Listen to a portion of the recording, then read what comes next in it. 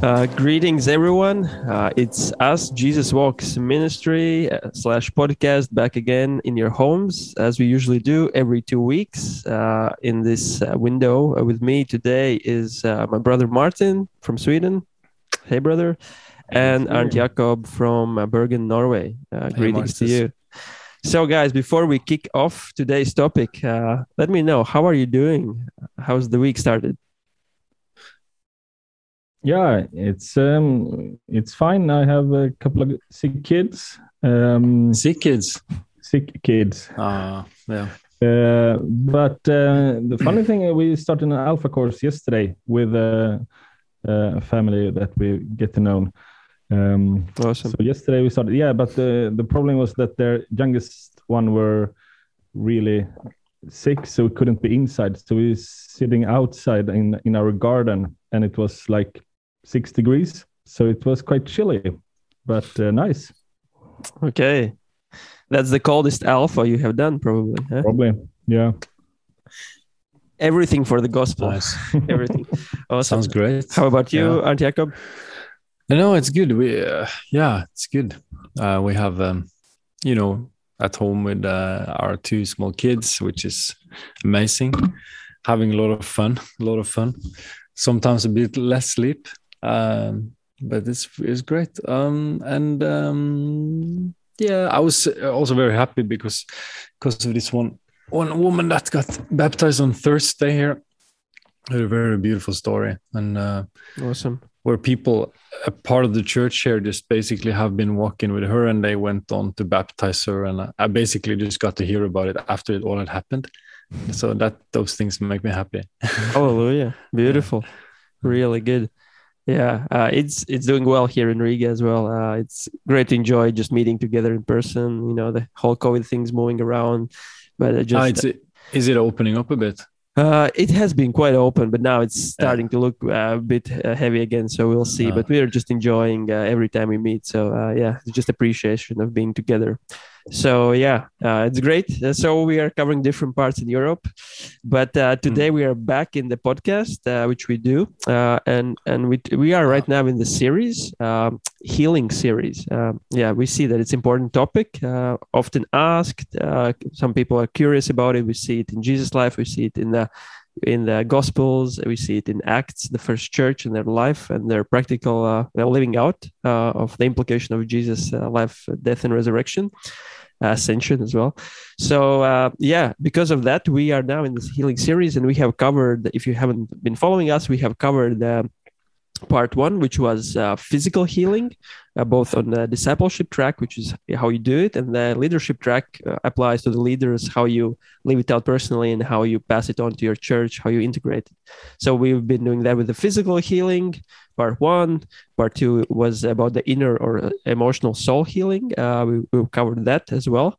We have had some really good response about that, which is great, from leaders as well. So we're really happy. Please give us feedback. It's important for us to just feel the pulse, that it's just relevant. We believe it's relevant, but it's great to hear from you as well. And right now we are in the part 3, which relates to the spiritual healing, or we could call it often as well as deliverance. So, and that's this is episode 26 of Jesus Walks. So we have been going for a while. So I give the word to you, Arnt Jakob. You can take today's topic. Thank you, Martis. So we are getting into this topic of deliverance, the term we often use in English for it, but basically about being set free from oppression, from spirits that are not from God, that are like evil spirits or unclean spirits, or the Bible has different names of these spirits, and they are part of the kind of the invisible realm, in a sense, that we don't see with our physical eye usually, but they are still here, just as the angels from God are here, and just as the Holy Spirit is very real, but we don't usually see him in that way, So I mean, it's biblically, it's quite a central topic, really, when you're looking on the life of Jesus, and just to remind, this podcast about Jesus Walks is centered on Jesus and how he was walking with his disciples and what he was doing and what they were doing, serving the people. And so in that sense, we would say that as for healing and deliverance, those things in Jesus' life make up actually quite a big proportion of the Gospels in the New Testament. So it's interesting always when you talk about this on a more like a European context, a Western context, because I think that it's a topic that isn't the most widely known or practiced thing in the churches. And it can sometimes be a bit controversial too. But if you go on a mission trip to some Asian country or African country or something, you will find that these things are much more common and people talk about it. You have maybe witch doctors or, that the spirit realm is much more kind of a part of people's everyday life, right? But here in, for example, Europe, where we are sitting, it's often a little bit like more new, or especially maybe for the traditional church, it can be, yeah. So, but we believe this is very important and very valuable. And so for you as a leader who is like leading a church or a house church or a denomination or what it is that you are leading, shepherding, we believe this is one of the tools that is kind of in your belt that is very vital to be able to really do this work of the kingdom of God in an effective way.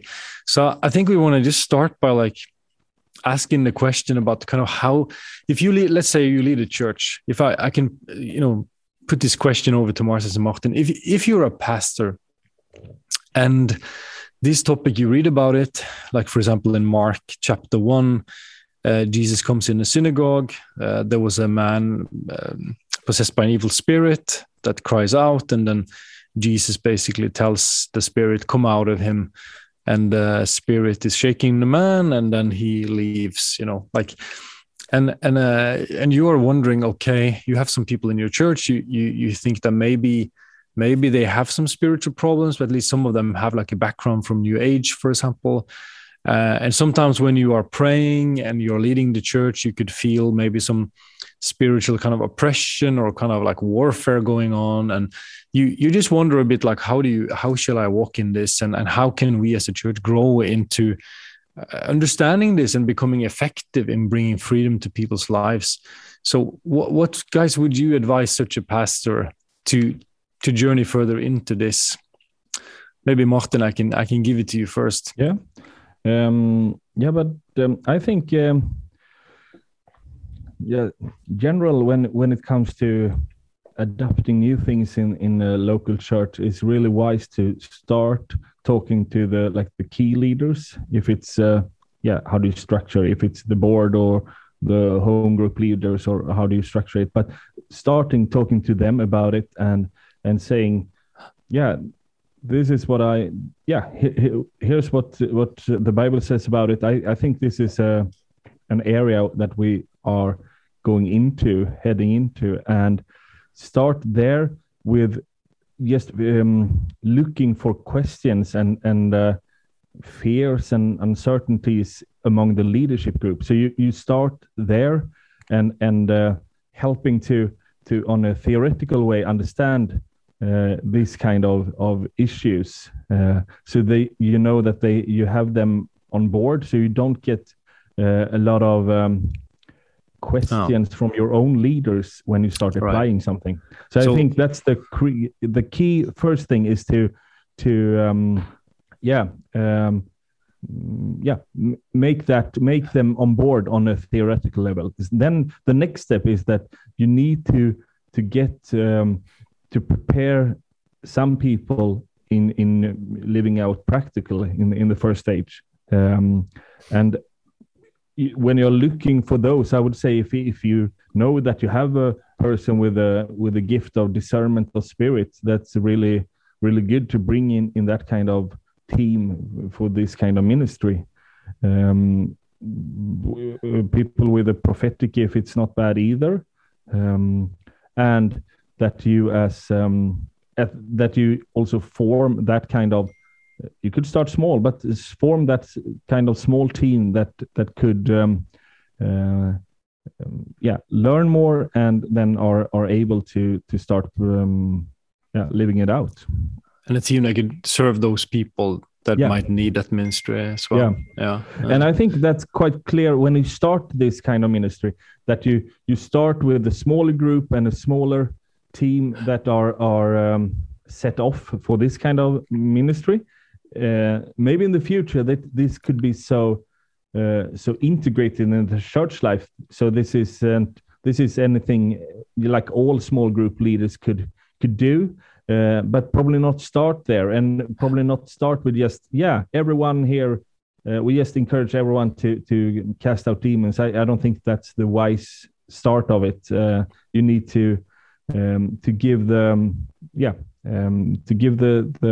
teaching and the attitudes, because one challenge is that some immature Christians think that this is like a cool feature for a Christian, and running around trying to cast out demons, both here and there, and that creates, sometimes it could really be like dangerous. I think we have this example in Acts when they are trying to cast out a demon and they got beaten and ran away.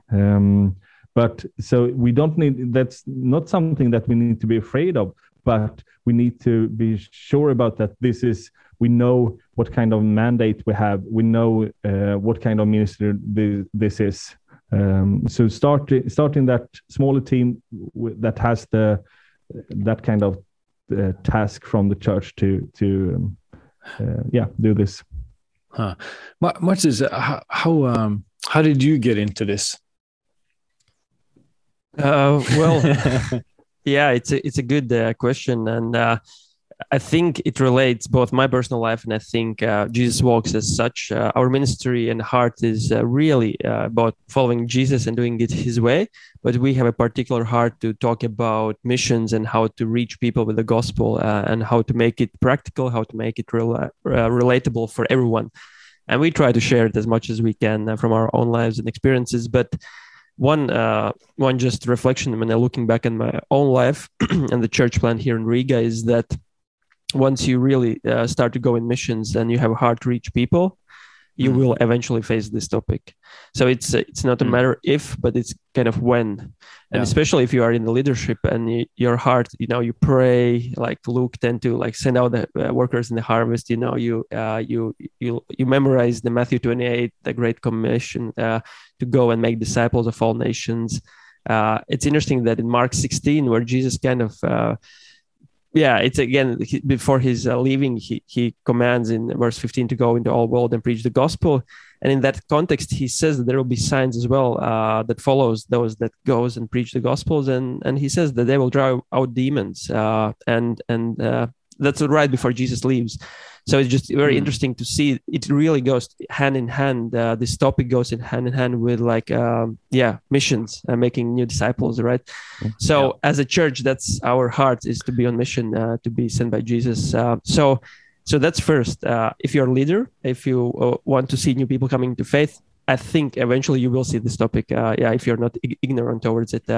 Secondly, I think in my own life, it has been a longer process because I maybe come from a context where it's people love Jesus. Maybe these topics, which they kind of seem to associate with charismatic camp, which I do not come from. I come from the Bible Belt, evangelical circles. So I love the Bible, love theology, love reading dead guys, way back. But that whole charismatic experience was something far off. So I didn't hear much about it. So once, I guess, like through missions, these were the first encounters, and I mentioned it last episode in podcast, like just experiencing in the room first deliverance.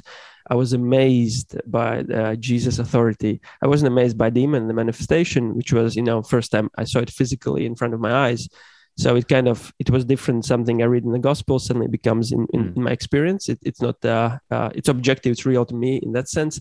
At the same time, I was amazed. I was going back home. I was amazed by the authority of Jesus. And suddenly when praying in Jesus' name, it changed. My prayer life changed. And I'm like, that name really, like demons bow down to him.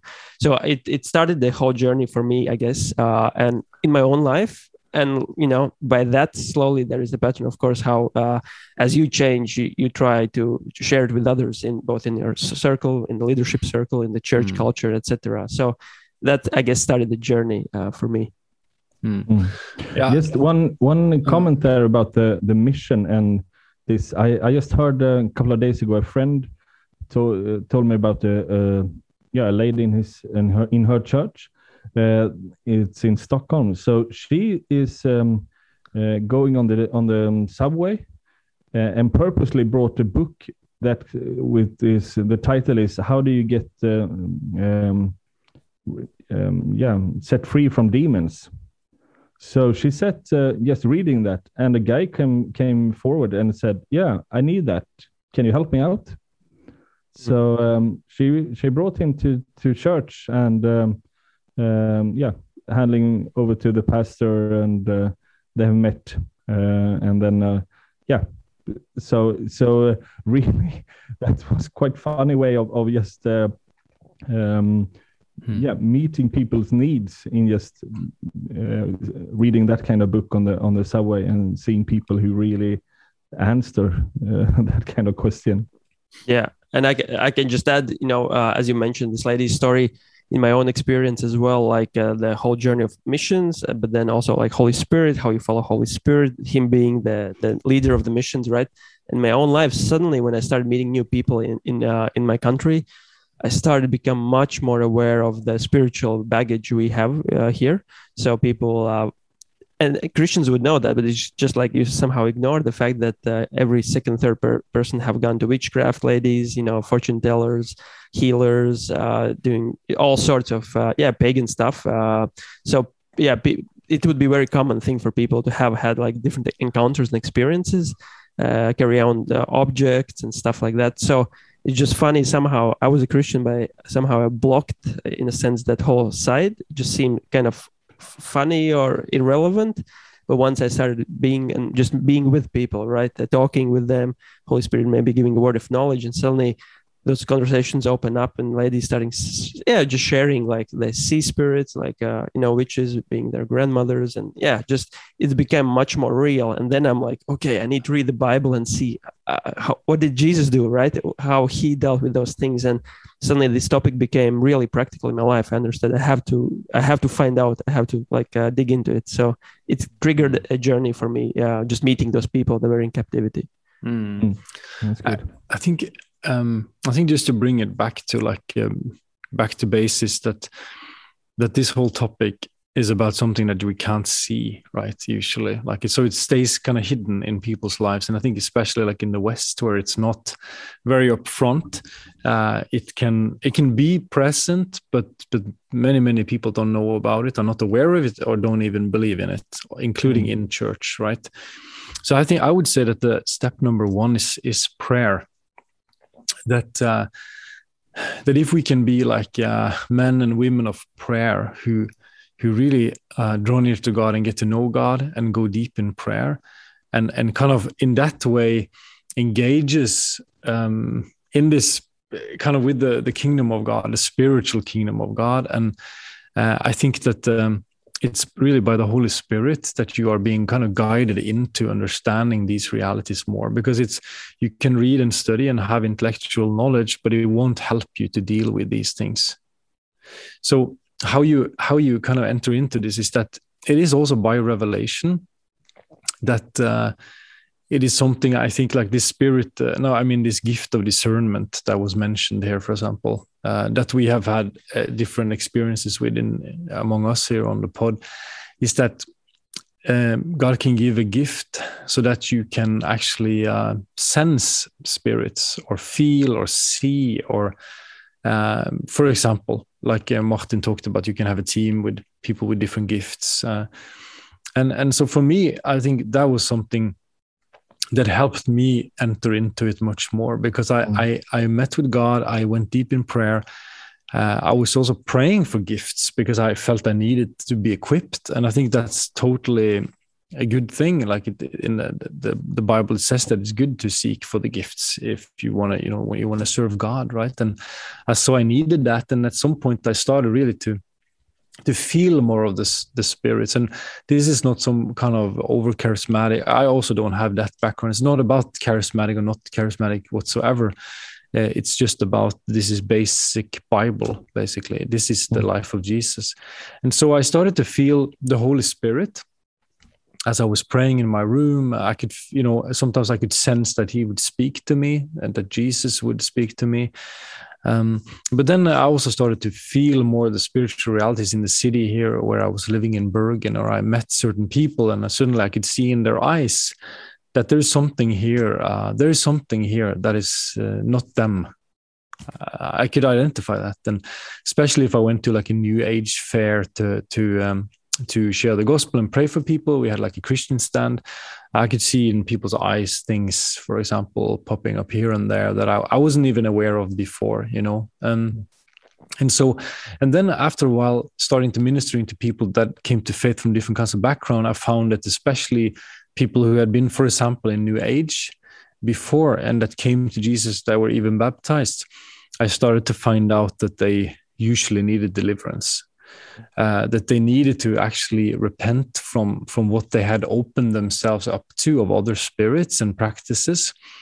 Like it says in Acts of the Apostles from Ephesus, right, with Paul, that people came and they were burning their books and they were like really kind of repenting from those pagan practices of spirituality, and that people actually need to be delivered. And it's not always such a dramatic deal. Like it can happen in peaceful ways. Again, like I remember one of my first experiences was actually together with a missionary.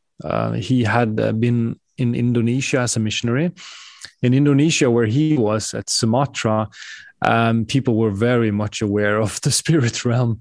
So it was very interesting to hear, because the gospel for them about Jesus was not so much about who can forgive my sin, but it was who is the strongest one.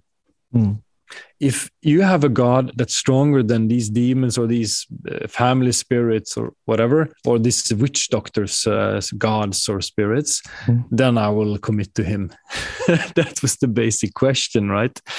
So, I mean, this missionary family, they came from a Lutheran Norwegian background, but they were, thrown into that. And so God trained them, and they learned to know the power in the name of Jesus. And I remember stories like one of the missionaries out there, basically, he was preaching open air meeting. It's like a crusade type of thing, a lot of people, and he was preaching. And then in the middle, he sees the mass of people opening up into separates in two groups, and a kind of a way opens up for a man who comes with this big, like kind of a jungle knife. And he is determined to go and kill the preacher. So he just walks with his weapon straight at the preacher, and he's saying something, and it's clearly like he's demon possessed. And everybody's afraid, and like he's walking, and this preacher stands in the front from Norway, Lutheran background, another guy, and then he just says, he speaks out and he says that in the name of Jesus, fall down, he says. And then this guy collapses on the ground, and he keeps preaching the gospel afterwards, and so this was one of the first stories that I heard, and so I went with these missionaries, and he was sometimes contacted by people here in Norway who had a need and a problem, but they maybe didn't tell so many people. So we were in his office praying for this couple, and there was this lady that came from a more like Asian background, and we read a bit scriptures about how Jesus sets free from spirits, and then we talked a bit, and she wanted Jesus, and she was like repenting from sin and from other spirituality, wanted to fully commit to Jesus, and we started to pray. She started to shake, like not very, very strongly, but and then we were like speaking to those spirits, and the Holy Spirit was helping to reveal kind of what kind of spirits it was.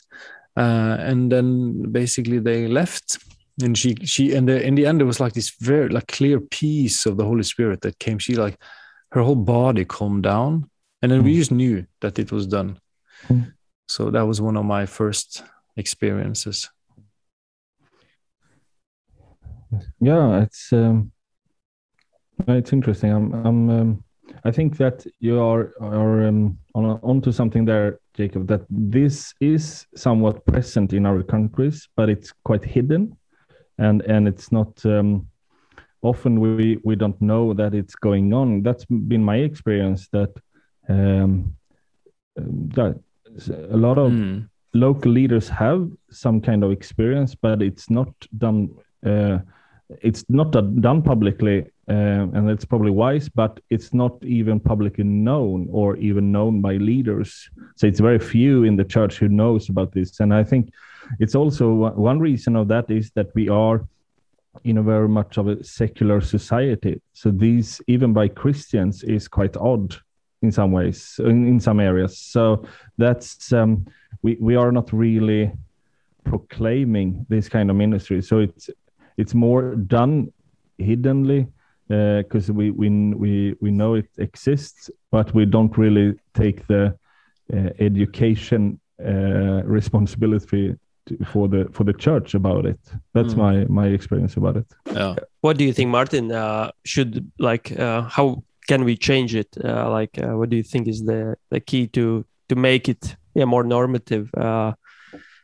So it's not just like hidden thing, or how to make it. Yeah, but I think we need to when we preach about these Bible verses, I think we need to give these kind of stories and tell that what we have done, like in a Swedish context. So we refer to the ministry. We might not just show it publicly, but just doing the comparison. For example, the guy in the synagogue, as you read in Mark 1. And when we read that, we could say, as me, the first one I helped to deliver, he was brought up in a church and had 4 demons. And that also gives us a broader understanding about the situation. So I think it's making connections between the Bible verse and our present is a key for us to do this in order to just raise awareness on a theoretical level. And then you could then add and said, we have this kind of ministry team in this church. So we invited him. For example, if we talk about this lady on the subway, we can share that as a good testimony about how to share Christ in different ways. And then said, so she brought him to the pastor who connected this kind of ministry team to him, so he were able to be delivered. That's you really, So you're showing that this is something that we have a routine for in the church. You don't all need to be part of it. You don't all need to really know who's in it or how does it work. But this is a normal thing for us, and we take care of it. Like other things, for example, when we're helping out people with finances, we don't say that, this lady came and we point her out, she didn't have money for food. We just talk about that, we're helping people with their expenses if it's a lack of it. You don't need to know exactly who is getting help, how much money, but we have this kind of ministry. I think this is a good way to, a good comparison. How about you, Arndt Jacob? What do you think is good ways that a leader can start to make this normative and bridge the gap into the church environment, culture? I think to normalize it, it's sometimes when there is little knowledge, people often are a bit afraid of the topic, and it is also controversial in some circles. As a matter of fact, I just think that there's no reason to be scared at all of these things. And so in that way, it's very good to make experiences, because by experiences, you will not anymore be so scared or so focused on it, actually. But just, it's like Martin says, it's a real need in people's lives, like many other needs. And it's part of what the gospel is about, bringing help and freedom in that area. So I think to bring it down, not as this big thing, but more like as a reality. And then I think when it comes to helping our own people, I think also it's good to look at one thing is this discernment about how to identify this problem, but another way is to look for behavior and like thoughts and emotions and actions in people's lives, that behavior that seem to be a bit like outside of normal, like kind of things that are very strong fear, for example, in a person's life, or a very deep hopelessness, someone who always collapses at any challenge that comes, for example, or and then to engage in like a more closeness of conversation and prayer in a healthy small group of relationships. Be aware of this man-woman dynamic, that it's a healthy approach, but also walk with the person and kind of like find the root problem, because these spirits typically have had a way to come in, right? And if you can deal with that door or that root and address the spirit and bring freedom, it's amazing. So I think it's something that's possible to normalize, and I also think it's something that's possible to equip more people to help others with this. I don't think it should be only for like specialists. Yeah, and on that question, if we go even more practical, how would you guys comment on like the approach regarding Sunday gatherings, home groups, if there is prayer time and there is sense of something coming up? Yeah, what's your experience in your local communities? To make this normative, how would you approach like the public prayer for these things, or rather something disclosed, more like private, separate meetings? How would you go about that? I would say that the biggest that's some challenges with doing this publicly, and the first one I think is the time frame that you suddenly get. So if you're doing it in a Sunday service, it's easy that you feel that you are in a rush if this comes up in a prayer situations, and also in the small group, it's because the whole like small group gathering will need to have a pause, and this might take some time. So I think we are all this ministry we're doing out of love for the individual, and therefore we want to do it like as properly as possible, not feeling that we are rushing into anything or forcing anything. So I think therefore it's wiser to do it separately, where we really have set time off and we're not in a rush. We don't have to focus about, I need to go and put on the coffee, or I need to talk to that one after the service. So we can just be present in the situation. I think that's in our kind of gatherings, when we have more of a time limit, I think it's wiser to postpone it to another time for that kind of reason. Yeah.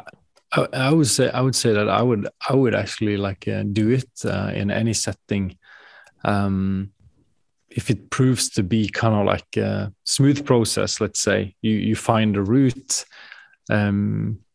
and you're able to bring that freedom. But if it shows that there is a spirit that starts to manifest in a bit more dramatic way, or you sense that something is coming up.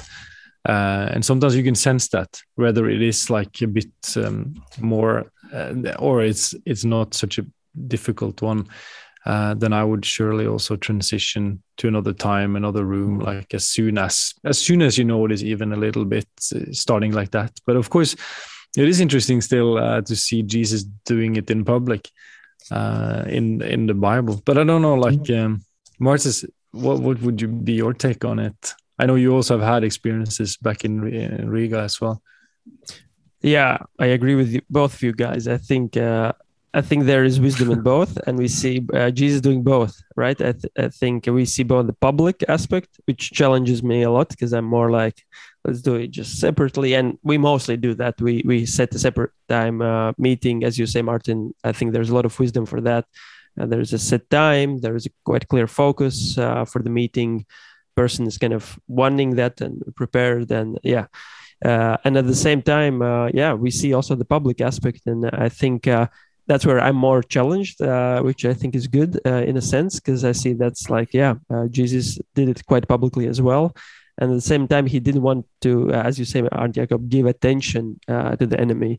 And I think a good example of that is Mark 9, where there's the boy with the unclean spirit that the disciples couldn't cast out. And then the text says that once Jesus saw that the crowds were coming towards the boy, because the demon was getting attention and the crowds were running, Jesus rebuked and was like quite fast and authoritative about it, not to give the attention to the enemy. And I think that's like a good point, because in that context there was quite messy situation, and disciples trying to cast out the demon publicly. That's not happening. It's like a messy situation, and Jesus doesn't want to give credit much for to the darkness. But it's interesting, he doesn't set a separate meeting. He just does it in a sense somewhat personally aside. So at least from the text we can understand that. So, and then he has a feedback meeting, so to say, with the disciples, explaining why they couldn't cast it out. And he explains in one translation, I think it's prayer and fasting in the other one. But it's we can see that connection. So I just think if in the church the prayer life is happening, I think if also there's good biblical teaching about it. I think it's very good to connect those all. I think it's good to share experiences, but constantly go back to Jesus, go back to the apostles, disciples, and just look how much we can see already, so much examples in the scriptures. And it's good to be challenged by the scriptures also for those that teach, such as me. I like the challenge of Jesus. I like the challenge. So it's, I think there's wisdom in both. And I would normally prefer the individual separate one. But I think we have to be open if Spirit leads, also if it's public, and the person really needs freedom right there. Yeah, but I think it's this is interesting, because of course we need to take the gospel as role model. But one thought I have about this is we realize that every time Jesus, no one questions that they are evil spirits in the Gospels. So the only one you're questioning is what kind of force is he delivered the evil spirits with. So they never question. So that's quite normative way of living with the evil spirit, as you mentioned in Indonesia, AJ. And I wonder if that's a differences in order to do it publicly, because in our context, when people in a secular worldview, when you don't have any spirits at all, that is a real it's a really strange thing, and maybe you create more questions than answers in that kind of setting, in a Swedish setting. I don't know, or maybe it's just us who are a bit scared about the reactions. But I think with that kind of context, I believe is also important to look at before just copying what Jesus did. Yeah, I definitely agree.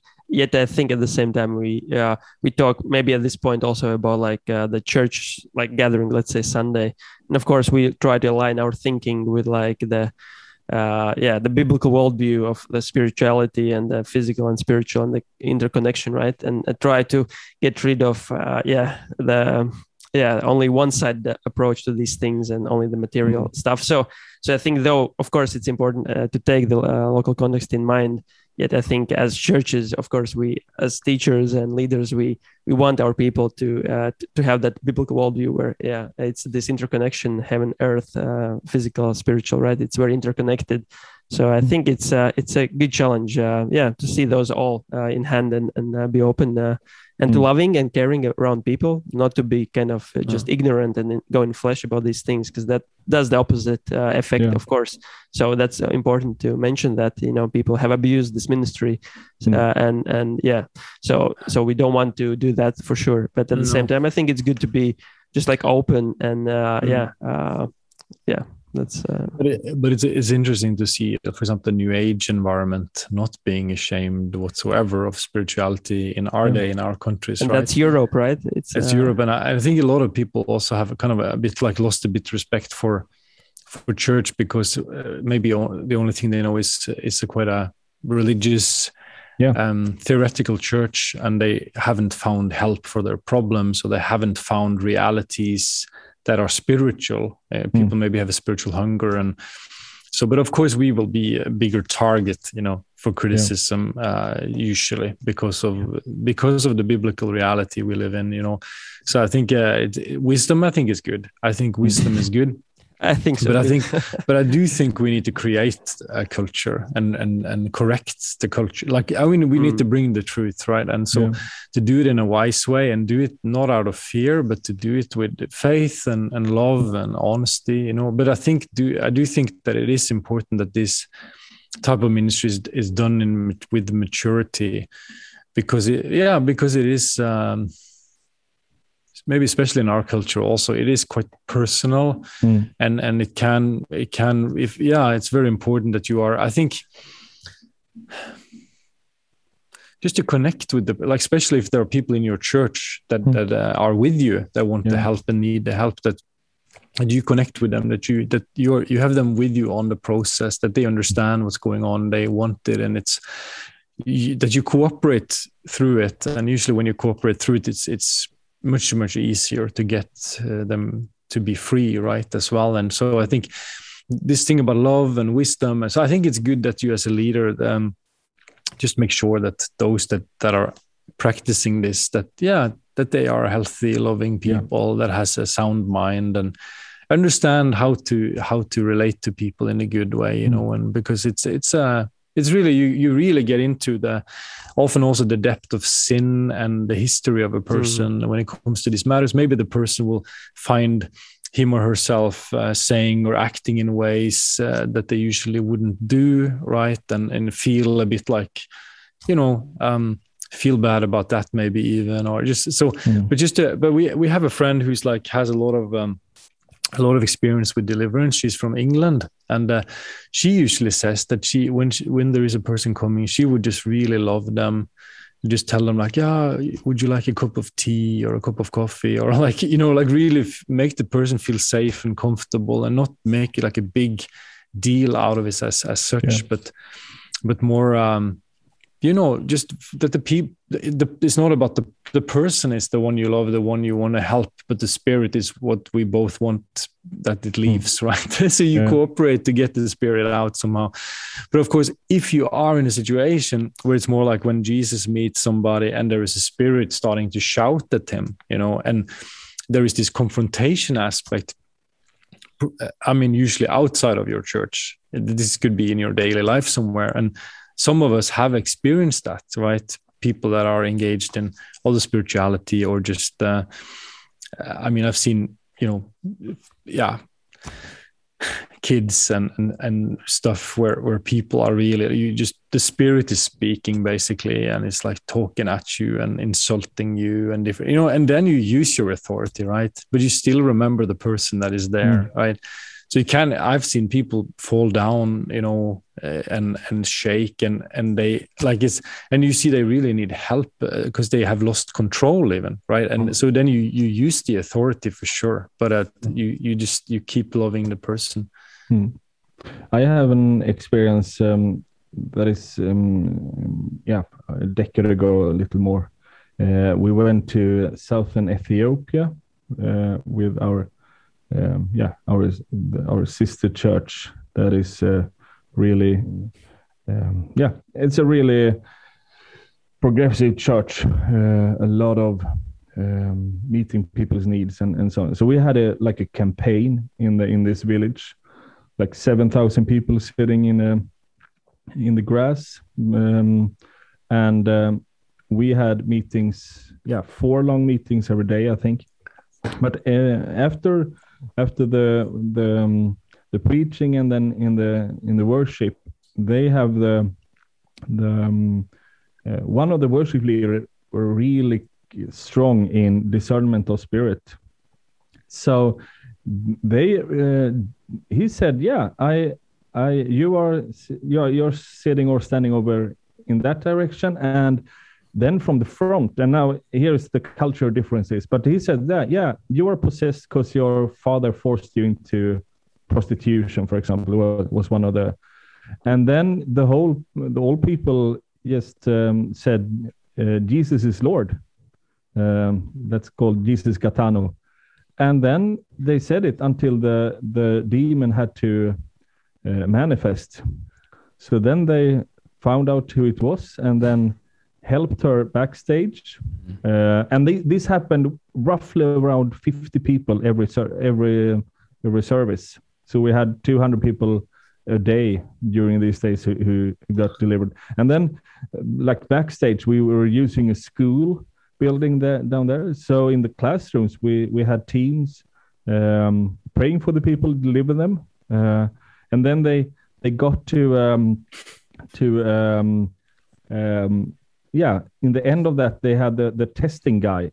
So he asked if they could confess that Jesus is Lord, according to the Bible, and if they could, he passes them on to the next stage. But if those who didn't he sent them back to the school, so they had to be more delivered. I like the practical approach. Yeah. So, and then the last thing, they took their name and address in order to follow up the following week at the local church there.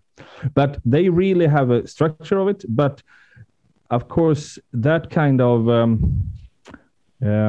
that was in a context when the spirit was totally common. So it wasn't any, like, we got attacked by the local witch doctor when we were out having lunch. She approached us and she was really angry. So that was in a context when they was quite normal. But I would say that in our context, like, public is saying, yeah, your father forced you into prostitution. That's not really working. Or maybe it's not working there either. But it's a good reminder of that this kind of how we do this needs to really to be focused on love on the people, but also really be sensitive in the culture. How is this done properly in the culture with that? It's a really good aftertaste of it. Yeah. Thanks for sharing, guys. I think we have to wrap towards the end.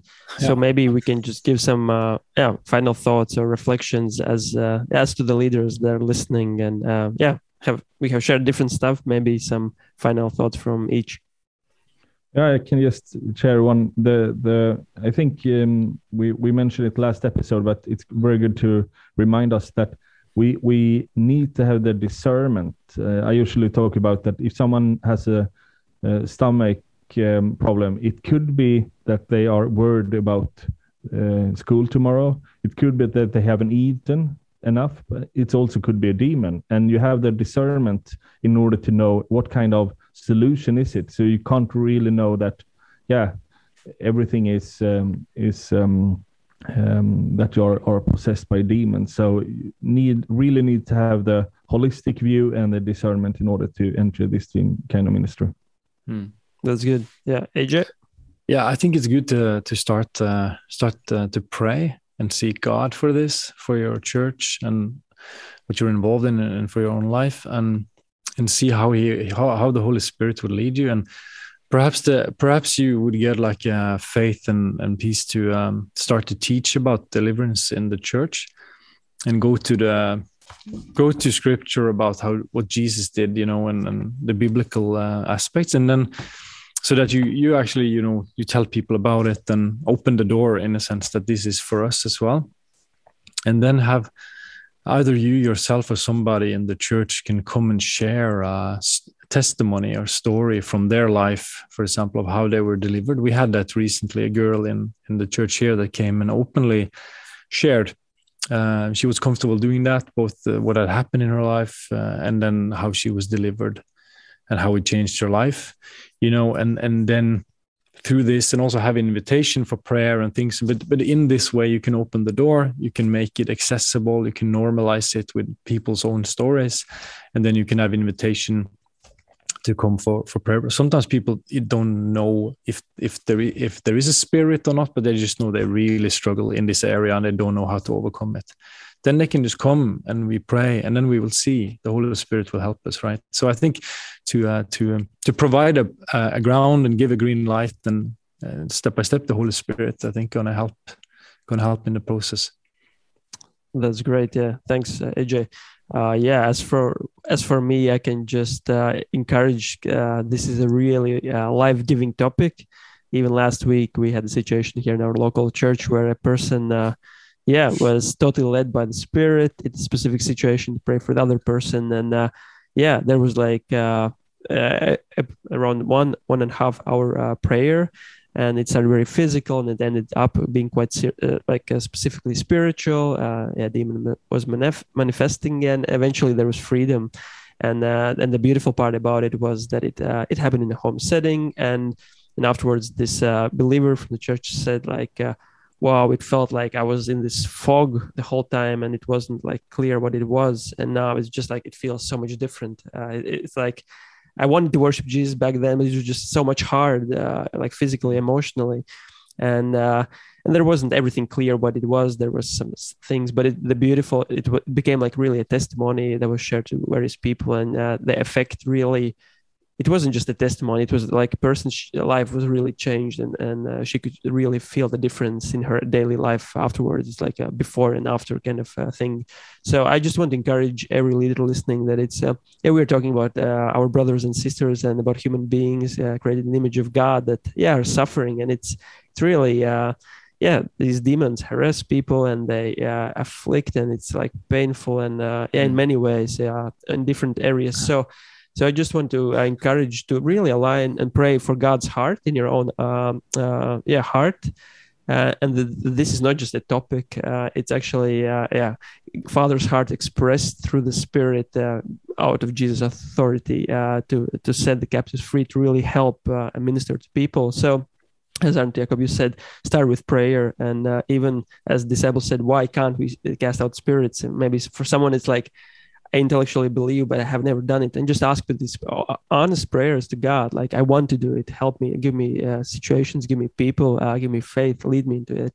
And I believe God honors that because He has so many people He wants to minister to through you. So be encouraged. This is a topic that's rooted in gospel. So be assured. And we will continue more and then to touch it again. I'm sure. But thank you guys for today. I think it has been valuable.